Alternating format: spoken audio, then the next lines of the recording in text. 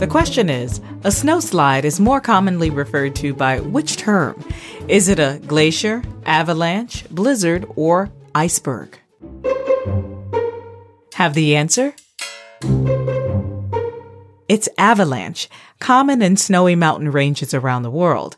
An avalanche normally occurs on a steep mountain slope without a lot of trees. Mountain climbers, skiers, and snowmobile drivers cause 90% of avalanche disasters, triggering snow and ice to rapidly fall down mountainsides. Murray, every time I see an avalanche, it's been in a movie, and I don't intend on getting any closer than that. Wise woman.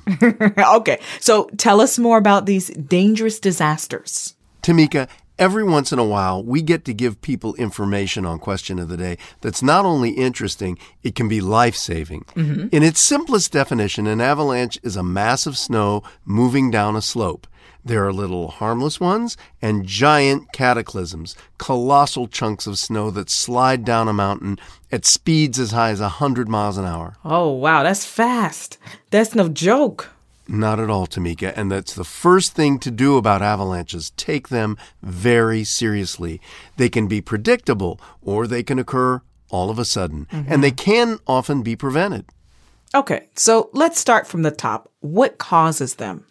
Well, there are three big factors. The terrain, mountain slopes of 30 degrees or steeper, a layer of snow on the ground with a weak layer of snow on top of it, and then a big slab of snow covering that, and the third factor, a trigger. Right. What triggers them? It can be wind or a big storm or an earthquake, but most often it's people. Snowmobilers, skiers, mountain climbers, and that makes avalanches even more fatal. Something like 40 people are killed in avalanches in North America every year, and many more are injured. Oh, that's so sad. Well, how do you not cause an avalanche? Great question, Tamika, and the answer is that there's a lot we can do.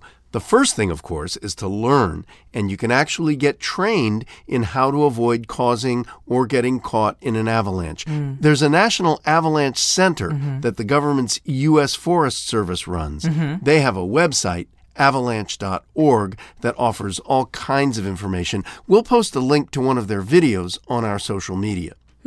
Well, is there any way to control them? There is, in a way. Sometimes forest rangers use artillery to cause managed avalanches to make sure they don't harm anyone. Ooh, I'd like to see that. Well, you can, Tamika. We'll post another link that shows the process in Canada and also shows how well we can predict avalanches. That's why it's so important, if you're going to be in the backcountry, skiing or snowmobiling, to get informed. Sure. Check out the daily and even hourly warnings, and most important, don't be a jerk. Stay safe. Yeah, and take them seriously. Thanks for the good advice, Murray. That's it for now. I'm Tamika Smith. And I'm Murray Horwitz. We are Ask QOTD on Twitter and Facebook.